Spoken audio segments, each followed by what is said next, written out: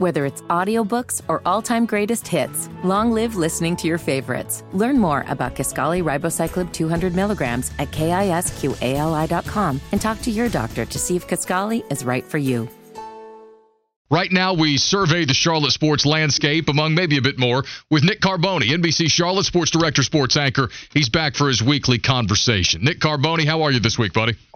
I'm good, KB. What's up, man? A lot of stuff this week. Well, that's not true. It's a slow sports week. I got a lot of stuff going on with me, but not much in the world of sports. All-Star game Sunday night. Listen, I won't pretend like I wasn't part of the peanut gallery yelling right along yesterday. I think the game's become awful, but not everybody agrees with me. What did you think about Sunday night? I'll be quite honest with you. I didn't watch a single second of it. I mean, Sundays are a night for me to hang out with the wife, and a lot of times we will watch sports, but to me that just didn't seem like one that I felt being like, honey, can we hijack the TV for 2 or 3 hours and watch this?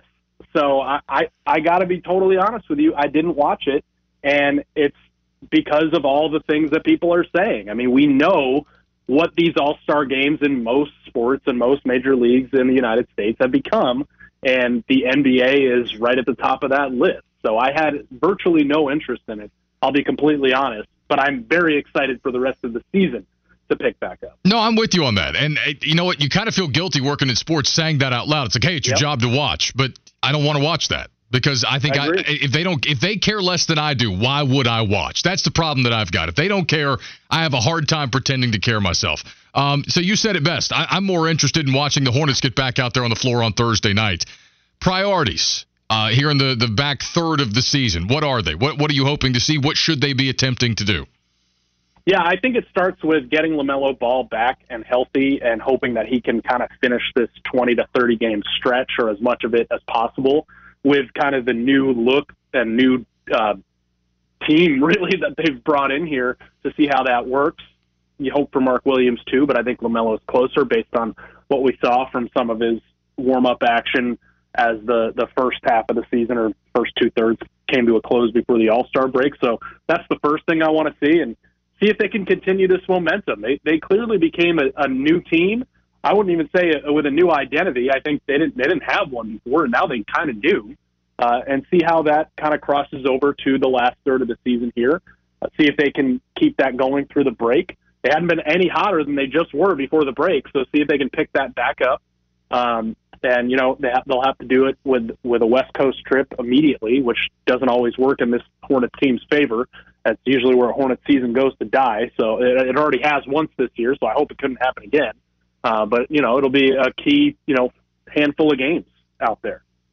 Nick, speaking of the Hornets, I'm not sure if, fans have reached out to you about this, but I've certainly had several people hit up the show in the last day or two about the news that the Hornets are planning big ticket price hikes for next year. And it's not the same across the board, but reports that attendees included. I think there was a meeting with ticket holders. There were about 1,000 of them that showed up, and that prices will go up by an average of nearly 80% next season, including some, I guess, seats closer to the floor that are going up like 225, 250%. Have you heard much about this? Because I have Hornets fans on my text line asking what's going on. Yeah, I mean, it depends on where you have season tickets, obviously, and it sounds like the ones who are most affected were contacted by the team and got a chance to meet with the owners. And it's part of this reimagined Spectrum Center, right? And a lot of stuff close to the floor is going to be turned into luxury kind of seating.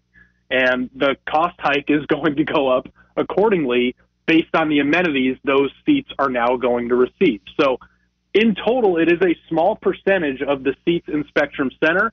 But if you're one of those folks that have had that seat and are used to paying those prices, even with the new accommodations, it might not be worth it to you to continue to have those seats. So that'll be interesting to see kind of who stays in it, in those seats and who doesn't. But, I think that, you look at it, it's not 225% increase across the entire arena. It's not even 80% increase across the entire arena, but tickets are going up basically everywhere. It just depends on where your seat was and what that seat is going to turn into with this kind of new reimagined Spectrum Center. But I think in the grand scheme of things, this is not the price increases, but the overall improvements of the facilities front and back, plus upcoming practice facility is good for the franchise overall. Nick Carboni, NBC Charlotte sports director, sports anchor. He's with us here on the Bodyworks Plus guest hotline. Did you catch any of Daytona yesterday? We had a hometown kid get another win coming off a really big year. Yeah.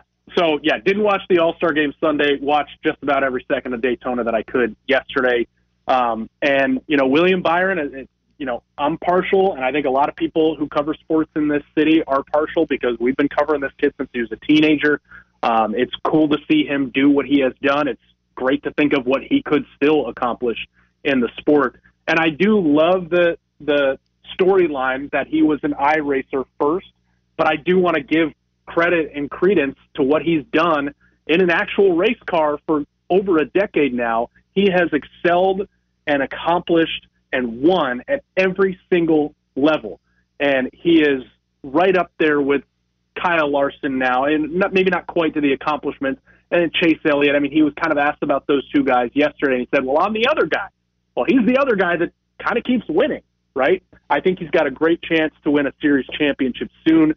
I'd put money on him winning a few, and it's just awesome to see what he's been able to do. I know it's not the finish that everybody wanted. You don't love to see a yellow flag finish under caution, but it got pretty hectic there in the last 10 laps or so, and that's what you always want for a Daytona race. No doubt. Hey, Nick, before I let you go, the franchise tag window opening up in the NFL, you know where I'm going with this. Brian Burns seems to be the most likely candidate here, but you could argue that franchise tagging him might actually really hamstring their ability to get other things done this offseason. How do you think that plays out?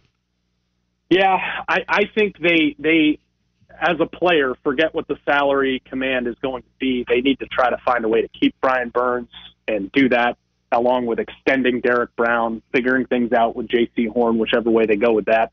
I think when they hired Brant Tillis from Kansas City, that's like the big brief on his desk day one had those three guys in it, as well as Frankie Louvu. I'll put into that, trying to figure out a way to work all those guys in and make them a part of the future.